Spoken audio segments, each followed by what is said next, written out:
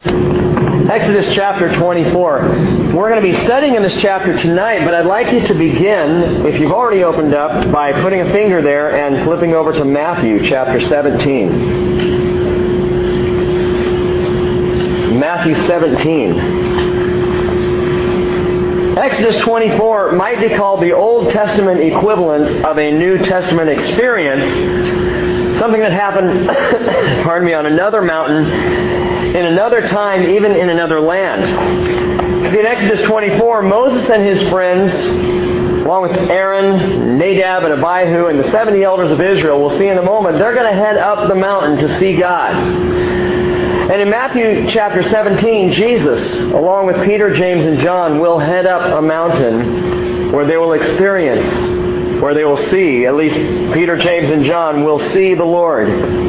In both events, we see the Lord. I'd like to begin by reading Matthew 17 and verse 1. 6 days later, Jesus took with him Peter and James and John his brother, and led them up on a high mountain by themselves. And he was transfigured before them.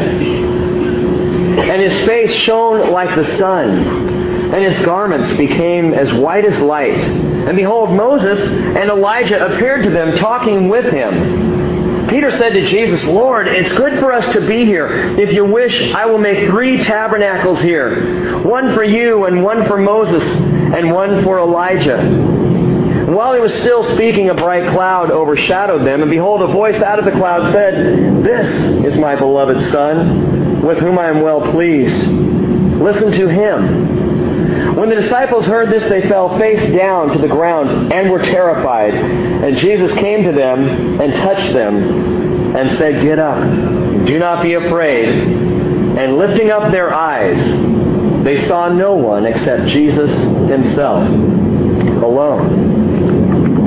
Now think about this. What famous Old Testament personalities do Peter, James, and John see on this mountain where Jesus is transfigured? Who are the Old Testament personalities that they see? Moses and Elijah, the 2 obvious answers. But there's another personality, visible and seen in the Old Testament very clearly, who they see as well. The same personality that Moses and company will see as they start up in Exodus chapter 24. For you see, Peter, James, and John not only saw Moses and Elijah, they saw Jesus in his glorified, transfigured form. And he has been seen this way before. This is not the first time. Now flip back to Exodus chapter 24. Back to Mount Sinai, back to the people of Israel who are gathered around at the foot of the mountain. They have heard the 10 Commandments, Exodus chapter 20, which we're going through slowly on Sunday morning, bit by bit, studying through and listening to those, looking at those. The people heard those, rumbling, thundering from the mountain as God spoke them in the hearing of all the people, and they were terrified. And the people didn't want to hear any more of the Lord's voice, and they said, "Moses, you go for us. You go get the law for us." And so after that, Moses then went up, Exodus 21, 22, 23, and got the rest of the Mosaic law, the ordinances, the law of Moses. One that we've talked about is separate. It's connected to the 10 Commandments, but it's separate in that the 10 Commandments are a law given for all people of all time. Whereas the law of Moses, the ordinances, the rules and regulations are given specifically to Israel. Well, that is past. And the people now are about to affirm their covenant with God. As we get into this, I just want you to keep in mind that scene of transfiguration. That happened on Mount Hermon. Mount Sinai is where Moses is about to head up. At the transfiguration, again, Moses was there, as he will be on Mount Sinai. And the transfiguration was in the Promised Land. Well, Mount Sinai is outside of the Promised Land. It's prior to. But just keep as the backdrop of our study tonight, because we'll refer to it again later, that scene where Jesus, in his glorified, transfigured state, is seen on the top of the mountain. Exodus chapter 24, verse 1. Then he, speaking of the Lord, said to Moses, "Come up to the Lord, you and Aaron, Nadab, and Abihu, and the 70 elders of Israel, and you shall worship at a distance. Moses alone, however, shall come near to the Lord, but they shall not come near, nor shall the people come up with him." Now, we know Aaron. Nadab and Abihu, who are Aaron's two eldest sons, they will enter into the priesthood with Aaron, although they won't last for long. You're going to see that story coming up. Nadab and Abihu decide to do things their way, in a way that is offensive to the Lord, and their lives are cut short. But at least for the time being, here they are, along with their father Aaron, their uncle Moses, and the 70 elders of Israel. But there's something that jumps right off the page in this first verse that I think is very interesting. It's stunning, really. God calls them to worship. He invites them to come up the mountain. But He says, you shall worship at a distance. At a distance. Come worship me, the Lord says, but worship at a distance. What a striking contrast between the way Israel was called to worship and the way we worship today. Ephesians chapter 2, verse 13 tells us, now in Christ Jesus, you who were formerly far off have been brought near by the blood of Christ. Brought near. And when we worship the Lord, we are amazingly, shockingly invited to a very different place than Israel, as we sang tonight in our worship time. A place where we can sing songs about His arms of love. About that place where we can go, where we can be safe in our Father's arms. For Israel, this would be almost unheard of, to think about being in their Father's arms. They would be crushed like bugs. But for us, we're called to closeness with the Father. And Hebrews chapter 4, verse 16 says, let us draw near with confidence to the throne of grace, so that we may receive mercy and find grace to help in time of need. Draw near with confidence. Other translations say boldness. What we are called to when we worship God is not the distance of Israel, but we're called into close proximity with the Father and confident intimacy. We need actually kind of an opposite lesson than Israel needed. From time to time, we need to be reminded just how vast, how awesome, how powerful and great our God is. Because in the intimacy of our worship, sometimes we can forget that. When we think of Him as Abba, Father, as Daddy, when we visualize in our minds maybe crawling up into our Father's lap, we need to realize this is the lap of the Creator. These are the arms of Elohim, the God who made everything, the God who is all-powerful, and yet calls us not to worship at a distance, but close. He calls us to come near. Now you might say, well, how can we really draw near? And there may be times when you don't feel like drawing near. Israel is a good picture. They had to worship at a distance because God was awesome and their sin was great. And how can we even think, how can we presume to draw near to such an awesome God? Well, Hebrews chapter 4, verse 14 says, we have a great high priest who has passed through the heavens, Jesus the Son of God. So let us hold fast our confession, for we do not have a high priest who cannot sympathize with our weaknesses, but one who has been tempted, listen to this, tempted in all things as we are, yet was without sin. In other words, we have understanding. A father, a son who knows what it's like to be tempted, who knows what it's like to face sin and deal with it. And He did deal with it perfectly. But the beautiful thing here is that He understands our struggle. And we can come before Him with boldness. But I want you to hear something else, and it's really the other side of the coin. Something I think is very practical but very important, and it may be specifically for you tonight. That even at a distance, we're still called to worship. Even at a distance, we're still called to worship the Father. Have you ever come to worship and just not felt like it? Have you ever showed up and you're just not in the mood? Maybe the day's just gone long. Maybe you can't sing because your heart just feels heavy. Or you have trouble praying because your emotions are too dry. Maybe you've got so many issues you feel like a subscription. I should let you think about that one. Or maybe you're just plain exhausted. You show up, thank you, Harold. You show up and you're there to worship, but man, all you can think of is other things or being somewhere else, and you realize somewhere in the middle of it, I'm at a distance here. I can't draw near to God. I don't feel close to Him. Is it hypocritical for me even to be here? And the answer is no, it's not. And here's the reason. The issue of worship is not proximity, it's praiseworthiness. It's not proximity. It doesn't matter how close or far away from the Lord I may feel. That is not the reason I worship. I worship because He is worthy of my praise, whether I feel like giving it or not. And there will be, as I know there have been times for all of you, there will be times when you sit down and don't feel like worshiping. That doesn't excuse us from the call to worship. As Moses and the elders found out, come worship. Worship at a distance, but worship nonetheless. Revelation 4:11 says, "Worthy are you, our Lord and our God, to receive glory and honor and power. For you created all things, and because of your will they existed and were created." Mike came up to me a couple Sundays back, actually about 3 Sundays ago, and he was to do the communion meditation that morning, and he said, "Rick, I just don't know if I can do it this morning. My heart's just not in it." And I said, "Well, Mike, I wish I had a quarter for every time I had to stand up and preach or teach, and my heart was not in it." Which is, again, not to say, "Oh, so what you're saying, Rick, is you're teaching things you don't believe." No, not at all. I believe everything I'm saying. And normally about 5 or 10 minutes into any kind of teaching, my heart gets there. But that's not to say that I feel like it. There are times I don't. Sunday morning was a prime example of that. Here I am, I barely had a voice. I was sick and tired. And I didn't feel like speaking. But that wasn't the issue. I was called to. And consequently, again, about 5 minutes into it, I was very excited to be here. And I was so lost in the Word and in His Word that it didn't matter. And so I said to Mike, I said, I'm not sure if it's a matter of choice. And he said, "Well, I know it's not for you." And I said, "No, I'm not talking about for me or even for you as an elder. I'm talking about how we feel. I'm not sure that that's the point.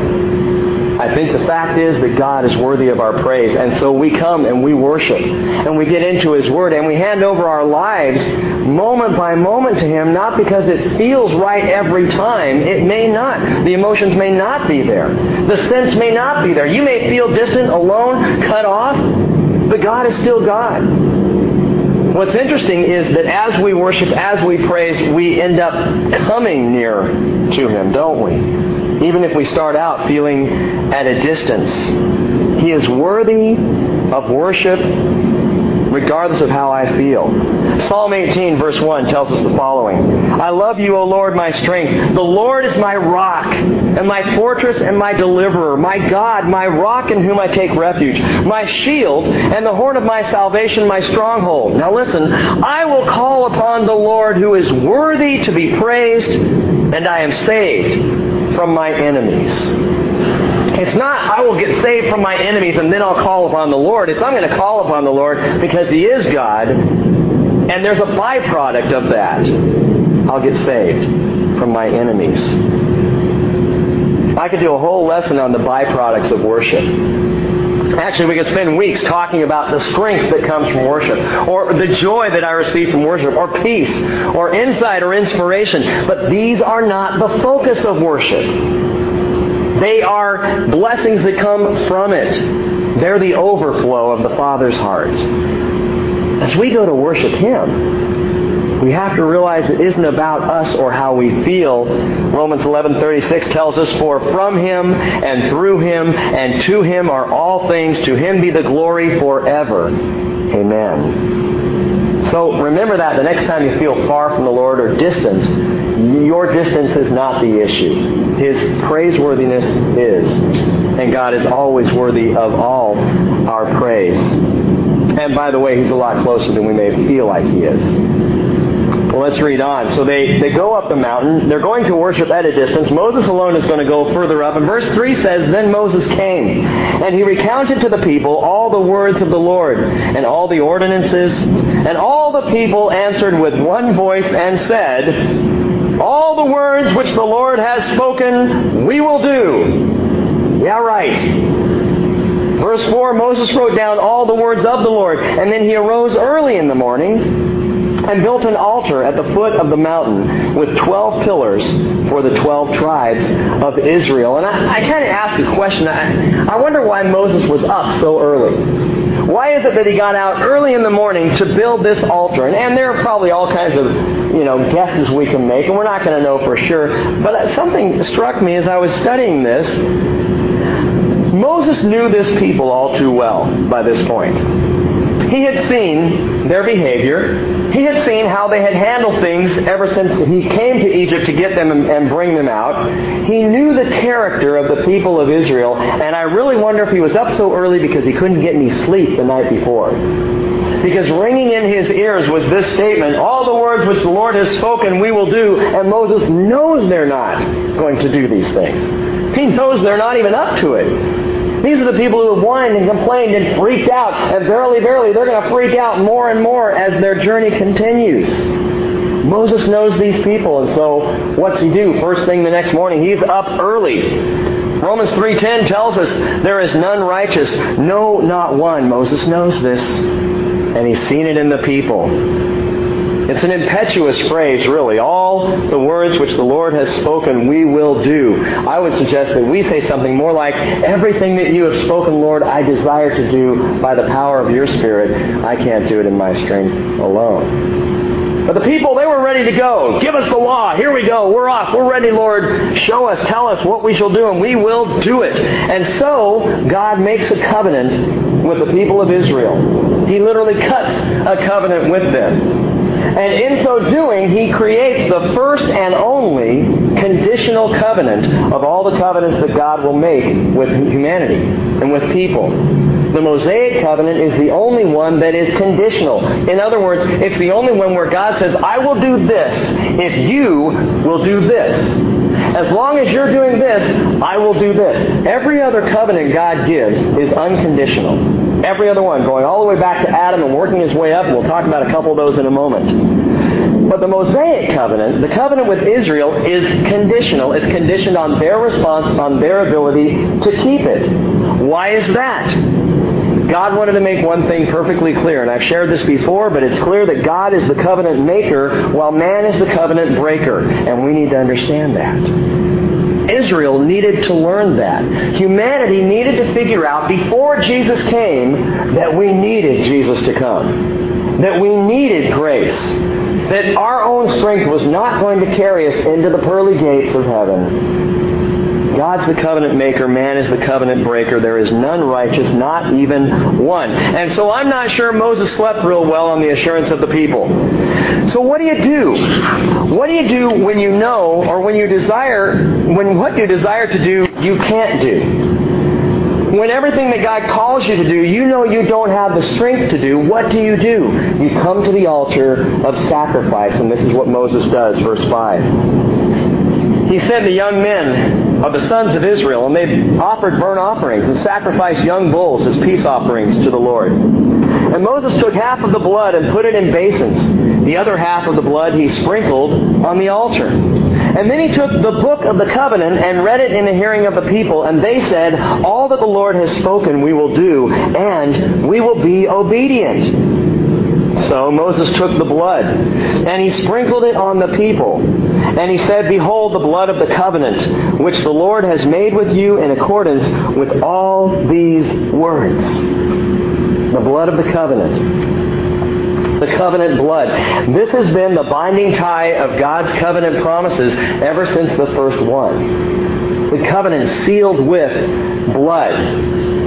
And you need to remember this, the covenant requires blood. The word covenant in the Hebrew is berith. Berith literally means cutting, because when you make a covenant, cutting happens. Flesh is cut. Flesh is sacrificed in the making of a covenant. Let me give you a couple of quick examples. I'm not going to cover all the covenants. There are 7, possibly 8 of them in Scripture. The first covenant was the Adamic covenant. That was the covenant God made with Adam and Eve. And it happened just after their amazing fall from grace in the garden. God turns around, and instead of immediately punishing, He makes a covenant with them. And what is that covenant? He says, listen, Adam and Eve, life's going to be hard for you. Adam, you're going to have to work, you're going to have to toil, and the ground is not going to produce what you wish it would produce. Eve, on the other hand, you get childbirth and all the pain that comes with it. Ladies, thank you to Eve. But your seed, Eve, is going to crush the head of the serpent. And in this covenant, God did something. Just after making the covenant with them, as He drove them out of the garden, do you remember what He did? He clothed them with animal skins. But to get the animal skins, God had to sacrifice some animals. And so blood was shed, and Adam and Eve were in the first covenant with the Lord. The second covenant comes along in Genesis chapter 9. It's the Noahic covenant, the covenant God makes with Noah as he steps off the ark. And Noah's first act upon stepping off the ark was to build an altar and sacrifice. Covenant, cutting. Covenant requires blood. Another covenant God made, this is in Genesis 15, is called the land or even the Palestinian covenant. Not referring to the Palestinian people, because there was no such thing as a Palestinian people until Yasser Arafat co-opted the name. But the land covenant, Genesis 15, Abraham is called by God, and God says, I want you to divide a heifer and a goat and a ram and a turtle dove and a pigeon. Divide them in half and lay the pieces opposite each other. Abraham does this, and then he falls into a deep and dreadful sleep. And in his sleep, he actually sees the Lord pass through the pieces, the blood on the ground, with a flaming fire pot and a torch. Abraham did not go through. Only God did. It was a one-way covenant, an unconditional covenant. God said, I am going to do this for you, and He promised the land to Abraham. Well, all of these covenants share one thing, and that's the shedding of blood. Why is that? Flip in your Bibles over to Hebrews chapter 9. Hebrews 9.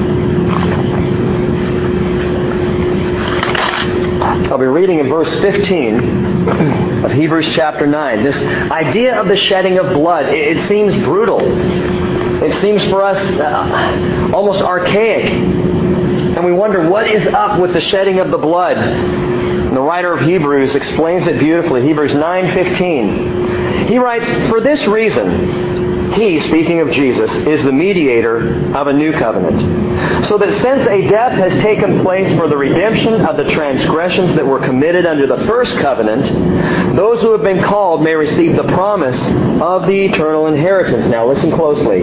For where a covenant is, there must of necessity be the death of the one who made it. For a covenant is valid only when men are dead, for it is never enforced while the one who made it lives. He's talking about a will, a covenantal will. He goes on and says, therefore, even the first covenant was not inaugurated without blood. For when every commandment had been spoken by Moses to all the people according to the law, he took the blood of the calves and the goats with water and scarlet wool and hyssop, and sprinkled both the book itself and all the people, saying, this is the blood of the covenant which God commanded you. Now back to Exodus chapter 24. The Hebrew writer says blood is required because for a covenant to go into effect, there must be a death. And up until the death of Jesus, it was always substitutionary. There would be a death of an animal to substitute for the death that's required or the blood that's required for a covenant. Now back in Exodus 24, notice what Moses does with the blood. They take these animals, they sacrifice them on the altars, and Moses catches the blood in bowls. And he brings the blood over and he does a couple of things. One thing that we're not told in Exodus 24 that the Hebrew writer does tell us is that the book, the law, that which Moses has written down, is sprinkled with the blood. But secondly, Moses sprinkles blood on the altar. And thirdly, Moses sprinkles blood on the people. And I want you to focus on those two. He sprinkles blood on the altar and he sprinkles blood on the people. Why? The altar, the sprinkled blood on the altar, speaks of salvation. It's a picture of salvation. For every altar built to God in the Bible points to the cross, the altar on which Jesus was sacrificed. And the sprinkled blood points us to the blood of Christ. Hebrews chapter 12, verse 24 says, we've come to Jesus, the mediator of a new covenant, and to the sprinkled blood. So he sprinkles the blood on the altar, and that's a picture of salvation, of the fact that the people are saved. It speaks of our salvation, blood on the altar. But secondly, Moses sprinkles the blood on the people, which speaks of sanctification. We've talked about this quite a bit recently. That there's salvation, that moment of coming to the Lord, that moment of knowing beyond a shadow of a doubt, you are a saved person. But that's not where it ends. From there, we move into the process for the rest of our lives of sanctification. And this is the picture as Moses sprinkles the blood on the people. It's the sequel to salvation. And it was the only time, by the way, in all of Israel's history that the blood was sprinkled on the people. Now, Peter picks up and applies the idea of the sprinkled blood to the life of Christians in the day-to-day existence. 1 Peter chapter 1, verse 2. Peter says, Christians are chosen according to the foreknowledge of God the Father by the sanctifying work of the Spirit to obey Jesus Christ and be sprinkled with His blood. Now, he's talking about believers. Those who are already saved are chosen to be sprinkled with His blood. It's an ongoing process, this sanctification. The Hebrew writer says it again, Hebrews 9:13, says, if the blood of goats and bulls and the ashes of a heifer, sprinkling those who have been defiled, sanctify for the cleansing of the flesh, how much more will the blood of Christ, who through the eternal Spirit offered Himself without blemish to God, how much more will He cleanse your conscience from dead works to do what? To serve the living God. The sprinkled blood speaks then of sanctification. So God is the great establisher of covenants, and that's what He's doing here. He's establishing this covenant with Israel. He's sprinkling the altar, salvation. He's sprinkling the people, speaking of their sanctification. But this covenant, again, is conditional. It's not just dependent upon Him, it is also dependent upon the people. And this covenant will lead us ultimately to the new covenant, which is unconditional, that has a requirement of shed blood as well. Well, verse 9, reading on. The Bible tells us, then Moses went up with Aaron and Nadab and Abihu and 70 of the elders of Israel. And they saw the God of Israel. And under His feet there appeared to be a pavement of sapphire as clear as the sky itself. Yet He did not stretch out His hand against the nobles of the sons of Israel. And they saw God, and they ate, and they drank. Now I want to give you a couple of quick points, and then we have to deal with a serious problem tonight in this passage. Point number one, it's interesting to me what they saw as they looked up to look upon this vision of God. In fact, the only thing they readily could see based on the description here was His feet. They saw under His feet that there appeared to be a pavement of sapphire as clear as the sky itself, and the rest of it I think was just over their heads. But there's something to understand, and I think this is a great verse, and you might want to underline under His feet.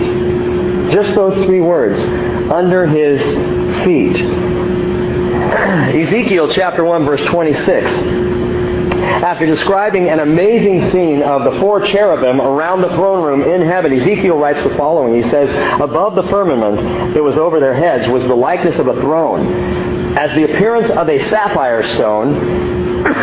Pardon me. And upon the likeness of the throne was the likeness as the appearance of a man above it. And so Ezekiel describes the same thing that Moses sees here, and Aaron and Nadab and Abihu and the 70 elders. They look up and they see this sapphire, transparent sapphire pavement under the feet of God as they look up, and they're literally blown away. But this phrase under His feet needs to be remembered. It's a great thought, especially when I get in over my head. Because think about it, folks, everything that is over our heads is under His feet. And we may feel like we're drowning, we may feel like we're sinking, and we may feel like we don't have any answer that's readily available to us. Remember this, whatever is over your head is always under His feet. It's not a problem for the Lord. When a paralyzed man was lowered down through the roof, the situation was clearly over the man's friends' heads. They didn't know how to get him to Jesus. And so they bring him in over the heads of all the people. And as he comes down, we realize the whole situation was under Jesus' feet. For He had the power not only to heal, but to forgive. When the waves crashed high over Peter's head as he tried to walk out onto the water, you remember the scene. Jesus calls Peter out of the boat to walk on the water toward Him because Peter, impetuous Peter, wants to give it a shot. And so Jesus says, come on, Peter. And Peter steps out and he starts to walk. And like a child who can't walk, he begins to slip and he sees the waves crashing and he sinks. And the waves are over his head. But they're still under Jesus' feet. And Jesus reaches out a hand and grabs him and pulls him up and says, Peter, where's the faith, man? And they walk back to the boat. Now, by the way, that's a video scene I want to replay when I get to heaven. I want to know what Jesus was saying to Peter as they walked back across the sea to the boat. And that's something that sometimes we miss. Yes, Peter sank, but Jesus grabbed him, and then together, arm in arm, they walked on the water back to the boat. And in those moments, Jesus must have spoken some precious things to Peter. But the bottom line is, Peter got in over his head. It was still under Jesus' feet. And when the apostles themselves were overcome with grief at the death of Jesus, when they thought nothing could ever possibly be right again, it was all still under His feet. When we get in over our heads, it's under His feet. Hebrews chapter 2, verse 8 tells us, speaking of Jesus, you have put all things in subjection under His feet. 3 good words to remember, especially when you're feeling overwhelmed or overcome, or when you're about to say over and out. Remember, it's under His feet. Now in verse 11, the second thing I want you to notice here is that they saw God, and the last line says they ate and they drank. Now, it's interesting to note that oftentimes it was a common practice at the ratification of a covenant to share a meal together. And that's exactly what happens. They go up and they see God, and then it says they ate and drank. They had a little feast. They had a meal. And it's a picture here of how when a covenant is given, a meal is shared, and oftentimes the meal is symbolic of or representative of that covenant. What's the big deal with that? Well, we have a meal ourselves that we share, don't we?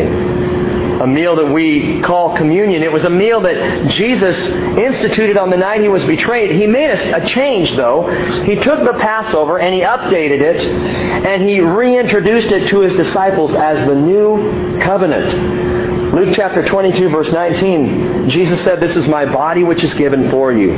Do this in remembrance of me." And likewise the cup after they had eaten, saying, "This cup that is poured out for you is the new covenant in my blood." In this case, the covenant meal is given before the covenant itself was ratified at the cross. So serious Jesus was that His apostles would remember, that followers would continue to commune with Him. That's why we do it every Sunday. And by the way, we could take it more often. In fact, sometimes I kind of think we should. Anytime we're together, it says as often as they came together, they shared this communion meal together. Because it reminds them, it reminds us every time we share it of the covenant, the new covenant in Jesus' blood. Now, we have a serious problem. What does Exodus 24 verse 10 tell us happened? Right at the beginning of the verse, it says they saw the God of Israel. And again, at the end of verse 11, it says they saw God. And we have a biblical problem. This vision is similar to Ezekiel's vision of the heavenly throne room. And you might say, well, so what's the problem? The problem is the Bible says no man has seen God. But it says right here they saw God. And yet in other places, but no man has seen God. Well, how does that work? How can no man have seen God and yet they saw God? Oh, it's going to be the Hebrew word for saw, right? Good. The Hebrew word for saw literally means, ready? Saw. They saw it. They saw God. How does this work? 1 Timothy 6:16 tells us He alone possesses immortality and dwells in unapproachable light, whom no man has seen or can see. But we saw God. Well, John chapter 1 verse 18 and repeated in 1 John chapter 4 verse 12, John writes, no one has seen God at any time. And I say, but they saw God. How does this work? We have a contradiction. The Bible's falling apart. Maybe we were wrong. No. Moses, by the way, later will ask to see God. In Exodus chapter 33, you may remember the story. He asked to see God, and God goes, no. Because if you see me, you're a dead man. You can't see me. He says literally, and live. You're toast. And so what I'll do for you, you may remember this, and if not, we're going to read this when we get to Exodus 33. He says, I'll tell you what I'll do, Moses. I'll pass by. You stand over here in the cleft of the rock, and I'm going to take my hand and put it over you to protect you, and I'm going to pass by, and then you can see my glory as I trail off. That I'll let you see. Even that's going to make you glow like a light bulb and you're going to freak out Israel. But I'm going to let you see that. Now this is all my paraphrase, so don't quote me in the way I'm sharing the story. But that's in essence what happened. Moses wanted to see God. It's interesting that in chapter 33 Moses says, I want to see you, Lord. And yet back in chapter 24 he says they saw God. Well, did Moses see Him or not? If Moses had already seen him, why does he need to see him? As if he had not seen him before. This all can get very confusing. This is critically important for us. And we're going to call it Theology 101. And it's especially important because we're living in a world which is increasingly biblically illiterate and where cults are increasingly literate in their teaching, which is not biblical. And when I talk about cults, I'm talking about some of the most well-known. Mormonism, Jehovah's Witness. And Mormonism, they have some of the greatest commercials on TV. They really seem like great people. And I like the fact, the no caffeine and the no soda and the family is so important. And on the outside it looks so good, but there is an inherent problem in Mormonism that I will make clear to you tonight. Many of us have friends who are Mormon or friends who are Jehovah's Witness. Or we will have a knock on the door from one of them in the future. And we always freak out. Oh no, they're wearing suits. They're young and they're calling each other elder. I don't think we can talk to them. Folks, we need to be equipped because we're not just talking about people of another faith who we need to prove wrong. We're talking about human souls who need to see the truth as much as we need to know it. So Theology 101, flip in your Bibles to Isaiah chapter 6. Isaiah chapter 6. We've come at this before. We're going to come at it a little different direction tonight, but it is so important and foundational to our faith that we need to hear this again and again and know how to apply it. Isaiah chapter 6 in verse 1. This is where the prophet Isaiah will have his vision of the Lord. No one has seen God. Hang with me. Isaiah chapter 6 verse 1 tells us, in the year of King Uzziah's death, I saw the Lord, sitting on a throne, lofty and exalted, with the train of his robe filling the temple. Seraphim stood above him, each having 6 wings. With 2 he covered his face, and with 2 he covered his feet, and with the other 2 he flew. And the one called out to another and said, Holy, holy, holy is the Lord. And you might notate this in your Bibles. Anytime you see Lord in all little small caps there, that is Jehovah. It's the Tetragrammaton, the YHWH. It's the name that God gave Moses in Exodus chapter 3. It's that name for God we talked about on last Sunday, and we'll talk about more this Sunday.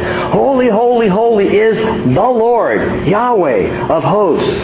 The whole earth is full of His glory, and the foundations of the thresholds trembled at the voice of Him who called out, while the temple was filling with smoke. And then I said, Isaiah speaking, woe is me, for I am ruined, because I'm a man of unclean lips, and I live among a people of unclean lips. For my eyes have seen the King and the Lord, Yahweh of hosts. Isaiah is claiming, I have seen Yahweh, but no one can see the Lord and live. No man has ever seen the Lord, according to the other scriptures we've looked at. We'll read on. Verse 6 says, One of the seraphim flew to me with a burning coal in his hand, which he had taken from the altar with tongs. And he touched my mouth with it and said, Behold, this has touched your lips, and your iniquity is taken away, and your sin is forgiven. And then I heard the voice of the Lord saying, Whom shall I send? And who will go for us? And then I said, Here am I, send me. And he said, Go and tell this people, keep on listening, but do not perceive. Keep on looking, but do not understand. Render the hearts of this people insensitive, their ears dull, and their eyes dim. Otherwise, they might see with their eyes, hear with their ears, understand with their hearts, and return and be healed. And I have to ask the question, why wouldn't the Lord want them to turn and be healed? Isn't that the point? And the answer is simply this, because the people didn't want to be healed. It's not that the Lord didn't want the people to be healed, it's the people did not want to be healed themselves. And God will never cross, interesting, He will never cross your will. The Almighty God? Yeah. The great and grand Creator won't cross me? Exactly. The freedom He gives you to choose or reject Him, He honors, and He will honor all the way up to the last moment. He will not force anybody to follow Him. And so He says, Keep on listening, but do not perceive. Keep on looking, but do not understand. Render the hearts of this people insensitive, their ears dull, their eyes dim. Otherwise they might see with their eyes, hear with their ears, understand with their hearts, and return and be healed. That is the desire of God's heart, that we return and be healed. And yet it's our choice whether or not we're going to do this. But answer this again. Who is it, based on what we just read, who is it that Isaiah saw in this vision? Go ahead, you can answer it. Well, you're saying Jesus. You're coming way ahead of me. It's the Lord. Pastor. It's the Lord. It's the Lord. Yahweh. It is God who Isaiah clearly sees. Now skip over to John chapter 12. Unless you are right on top of this, my friend. John chapter 12 and verse 36, and listen closely to these words. John 12, verse 36. Let's back it up a bit. John 12, verse 35. Jesus said to them, "For a little while longer the light is among you, and walk while you have the light, so that the darkness will not overtake you. He who walks in the darkness does not know where he goes. While you have the light, believe in the light, so that you may become sons of the light." And then listen, these things Jesus spoke, and he went away and hid himself from them. He hid. He got out of there. He went to a place where they could not find him. Why? John goes on and explains to us. And listen to what John says. "But though he had performed so many signs before them, yet they were not believing in him. This was," John said, "to fulfill the word of Isaiah the prophet, which he spoke. Lord, who has believed our report, and to whom has the arm of the Lord been revealed? For this reason," John continues, "they could not believe. For Isaiah said again, He has blinded their eyes, and He has hardened their heart, so that they would not see with their eyes, and perceive with their heart, and be converted, and I heal them." Listen to this. "These things Isaiah said, because he saw His glory." Whose glory? Jesus. "And He spoke of Him." He spoke of who? Of Jesus. John is talking about Jesus and applies this to Jesus and says that Isaiah said these things because he saw, and the Greek is very clear here, the him, the his are both referring back to the focus of this passage, and it's Jesus who Isaiah saw. It was Jesus. Wait a minute. I thought you said it was Yahweh, the Lord. Yes, that's exactly right. That's what I said. It is the Lord. It is Jesus. Isaiah saw Jesus' glory, and we have in that passage in John another irrefutable piece of evidence of the lordship, and I capitalize L-O-R-D, as in Yahweh, the Yahweh-ship of Jesus Christ. Now stick with me and think about this. Back in Exodus 24, and you can flip back there now, how do we explain seeing God but not seeing God? And there is only one way to explain this. Anytime you see God in the Old Testament, you are seeing Jesus Christ. Because Jesus is the physical manifestation of God. That is who Jesus is. He is the one who brings God to bear so that we can see and perceive and understand Him. No man has seen God the Father at any time. For were we to see God in all of His glory and grandeur, we could not handle it. And so God presents Himself to us, manifests Himself to us in the person of Jesus Christ. So you're saying God's greater and Jesus is lesser. No, I'm not. I'm saying Jesus is the physical manifestation of God. Jesus is God who we can see. Jesus is God's answer to explaining Himself to us, which is why Jesus is called in Isaiah 9:6 not only Wonderful Counselor, not only Prince of Peace, He's also called Mighty God and Everlasting Father. Everlasting Father. That title is applied to Jesus. That title, which we would think is only for Father God, is Jesus and is applied directly to Him. The cults, my friends, have got it wrong. They diminish Christ. They say that Jesus is not God, that He is lesser than God, that He is a created being created by God, but He is not God made known to us.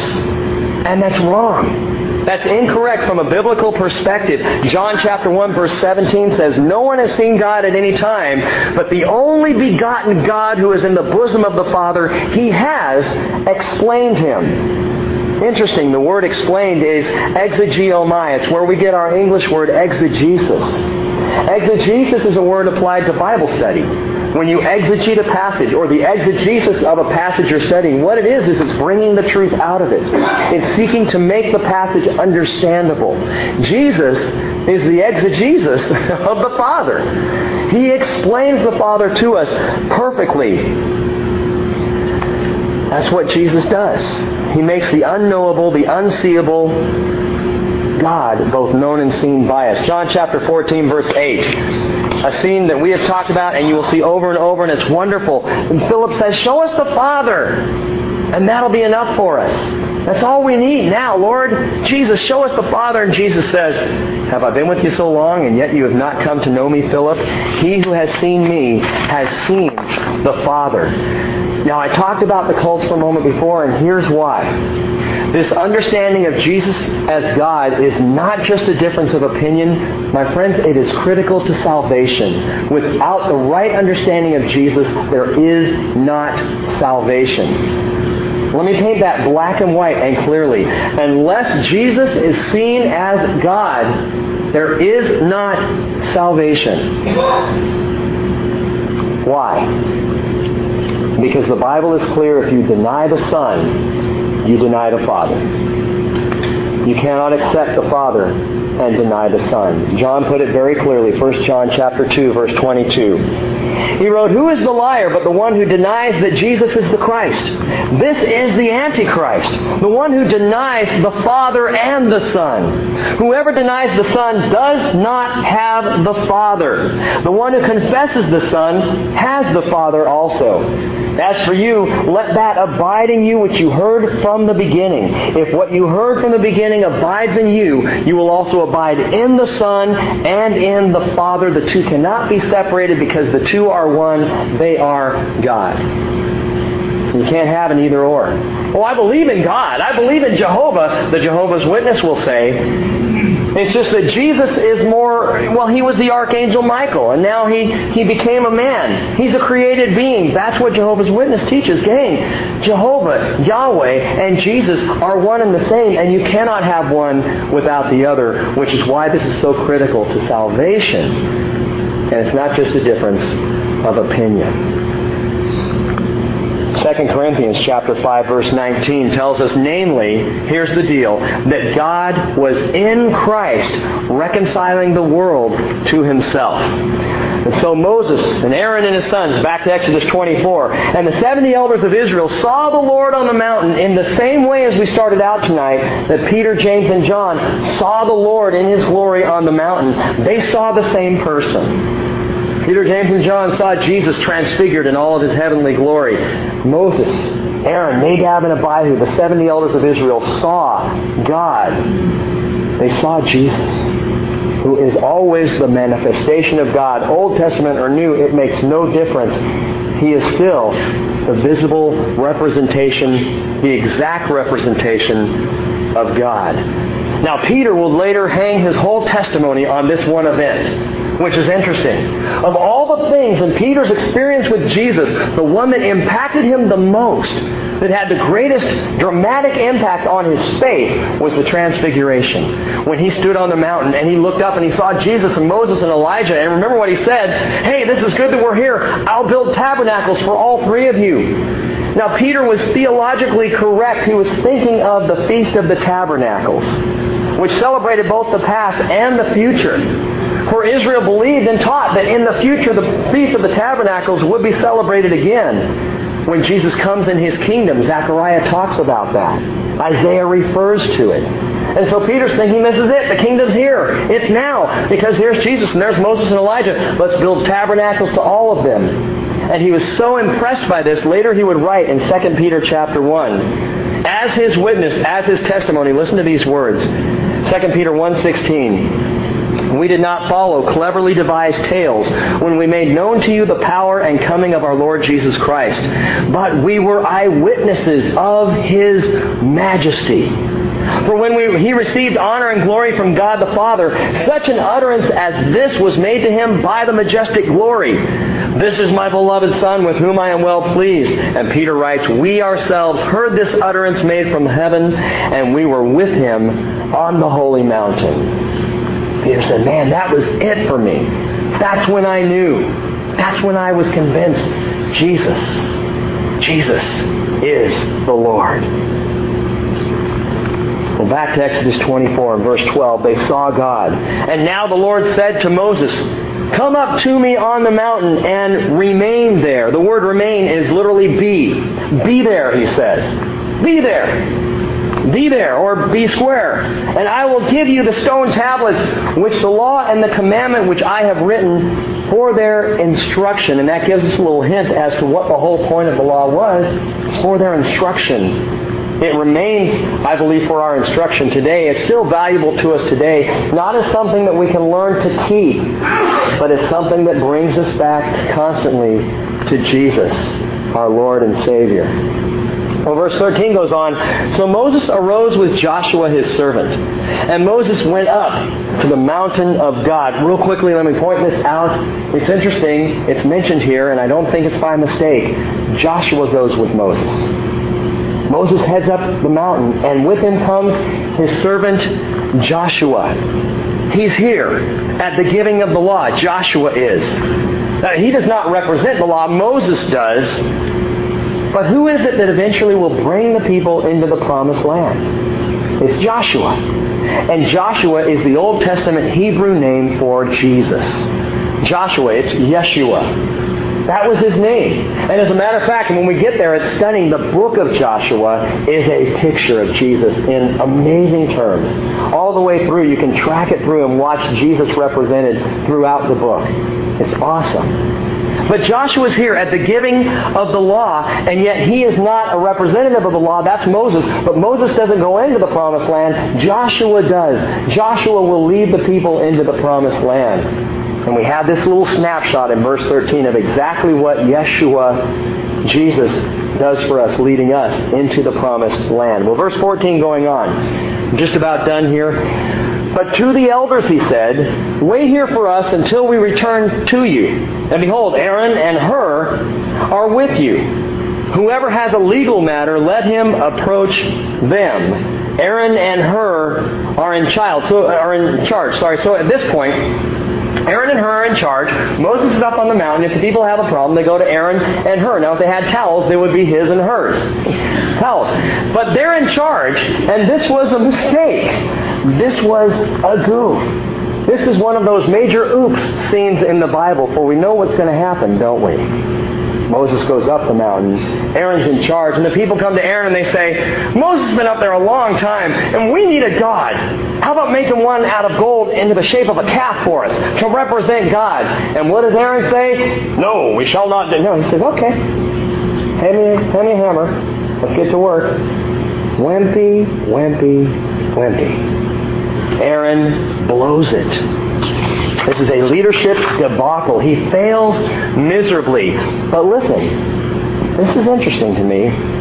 There wasn't just one choice. There were two choices. There was Aaron, and there was also Hur. And Hur was not mentioned. Hur, apparently, as far as we can tell from Scripture, was not part of the debacle. He didn't hammer into place the golden calf. He wasn't mentioned in conjunction with the making of the calf. I'm not exactly sure where Hur was, but we see something here.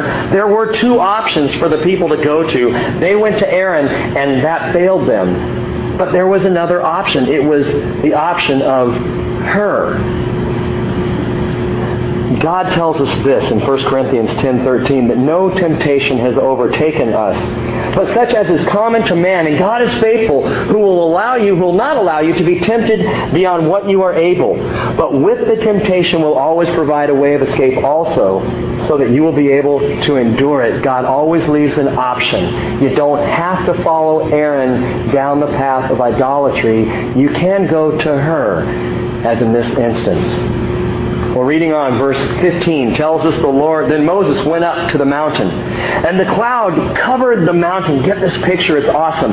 Verse 16, the glory of the Lord rested on Mount Sinai, and the cloud covered it for 6 days. And on the 7th day, he called to Moses from the midst of the cloud. I just love this scene. For 6 days, Moses is there, and the cloud's covering Sinai, and on the 7th day, he called to Moses from the midst of a cloud. Prophecy students, does this ring a bell?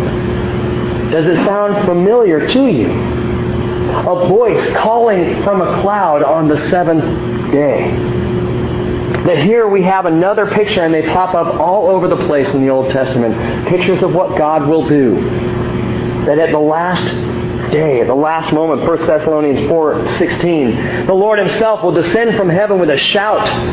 The Bible says, we who are alive and remain will be caught up together with those who are dead in Christ, with them in the clouds to meet the Lord in the air. And so we shall always be with the Lord. After 6 days, on the 7th day, the Lord called. And I keep bringing this up, but it's such a powerful picture, and I want to share one more thing about this, and we're done tonight. This picture of the church raptured, this picture of 6 days and then a 7th day of rest, 6,000 years and then the 7,000 year being a millennium. It's throughout Scripture, but it's also throughout church history. Now, there are those today who would say, no, this is actually a recent theology. Premillennialism, the idea that there will be a millennium, that Jesus is going to come and take the church and then come back and we're going to be here for 1,000 years, all that stuff, premillennial thought, that only actually originated in the 1800s. Not so. History proves us, and the documentation is there, that it was the predominant theology of the first century church. For 350 to 400 years, until men like Augustine came along and started introducing Greek thought into Christianity. And started saying, hey, things are a little better for the church now, so maybe it's not what we thought after all. Maybe we're going to usher in the new kingdom ourselves. But that's not the way it was historically in the church. I don't know if you've seen or heard about my wife's new email address, but it's really cool. If you ever want to email her, write her a note or whatever, it's amencomlordjesus@comcast.net. And it's really fun to listen to her give that, like when she's buying something online. Your email address? Yes, it's amencomlordjesus. Excuse me? She always has to repeat it 2 or 3 times because they have no idea. What? Are you serious? Yeah. Amen, come Lord Jesus at Comcast.net. So drop her a line. But gang, listen to this. If a day is as 1,000 years, and 6 days are past, well, we may not have to worship at a distance for that long. I want to read you one final thing. Edward Gibbon was an historian back in the late 1800s, early 1900s. He wrote several works of history that are regarded even today as absolutely accurate. He also wrote a book called The History of Christianity. Now, Gibbon, you need to understand, Gibbon was not pro-Christianity. He was not a believer himself. He was a historian, but listen to what he wrote. He says, and I quote, "The ancient and popular doctrine of the millennium was intimately connected with the second coming of Christ. As the works of the creation had been finished in 6 days, their tradition in the present state, which was attributed to the prophet Elijah, was fixed to 6,000 years. By the same analogy, it was inferred that this long period of labor and contention would be succeeded by a joyful Sabbath of 1,000 years, and that Christ, with the triumphant band of the saints and the elect who had escaped death or who had miraculously revived, would reign upon earth till the time appointed for the last and general resurrection." And he says this final thing: "The assurance of such a millennium was carefully impressed by a succession of early church fathers, such as Justin Martyr, Justin Martyr lived from 100 to 165 A.D. Justin Martyr was a disciple of a man named Papias who was trained by the Apostle John. This is how closely tied these people were. And Irenaeus, he lived from 125 to 202 A.D. He was another one who was an apostle or a disciple of John. Very closely tied to John himself. And their own writings, in fact, Justin Martyr has, in his own writings, wrote about the fact that John spoke of these things, spoke of a 1,000-year reign, which, of course, John would. He wrote about it in Revelation chapter 20. But back to Gibbon, he says, the assurance of such a millennium was carefully impressed by a succession of early church fathers, such as Justin Martyr and Irenaeus, who conversed with the immediate disciples of the Apostle John, and it appears to have been the reigning sentiment of the Orthodox believers. So I say, put that into your theology and work it around a bit. Because the idea that a time is coming when Christ will call His church home, when there will be a 7-year tribulation period followed by a 1,000-year Sabbath on the earth, is not only throughout Scripture, it was the predominant and reigning belief in the first century church. So if you want to go all the way back to square one and see what was taught and what was believed, that's it. Well, let's finish. Verse 17. Verse 17 reads, "And to the eyes of the sons of Israel, the appearance of the glory of the Lord was like a consuming fire." The book of Hebrews will later refer to God as a consuming fire on the mountaintop. Verse 18, "Moses entered into the midst of the cloud as he went up to the mountain, and Moses was on the mountain 40 days and 40 nights." Let's pray. Father, I pray that you would continue to lead us up the mountain, to see Jesus for who He is. And as we worship you, Father, help us to understand we at the same time worship the Son. Father, help us to see and know you better as we see and understand you through Jesus. That He is the perfect representation of you. That He is the one who brings all of your characteristics and your nature to bear. And Father, as we continue to follow through the journey of the Israelites, as we continue to see how you worked in their lives, teach us in our hearts to reverence and to hold in awe that perfect name that you share with your Son, the name of Yahweh, which we've been speaking about. Help us, Father, not to be those who vainly throw your name about, but who reverence you and who absolutely love you. Teach us through all these things, Father. Again, as we pray off and write them on our hearts, as we pray together in Jesus' name. Amen.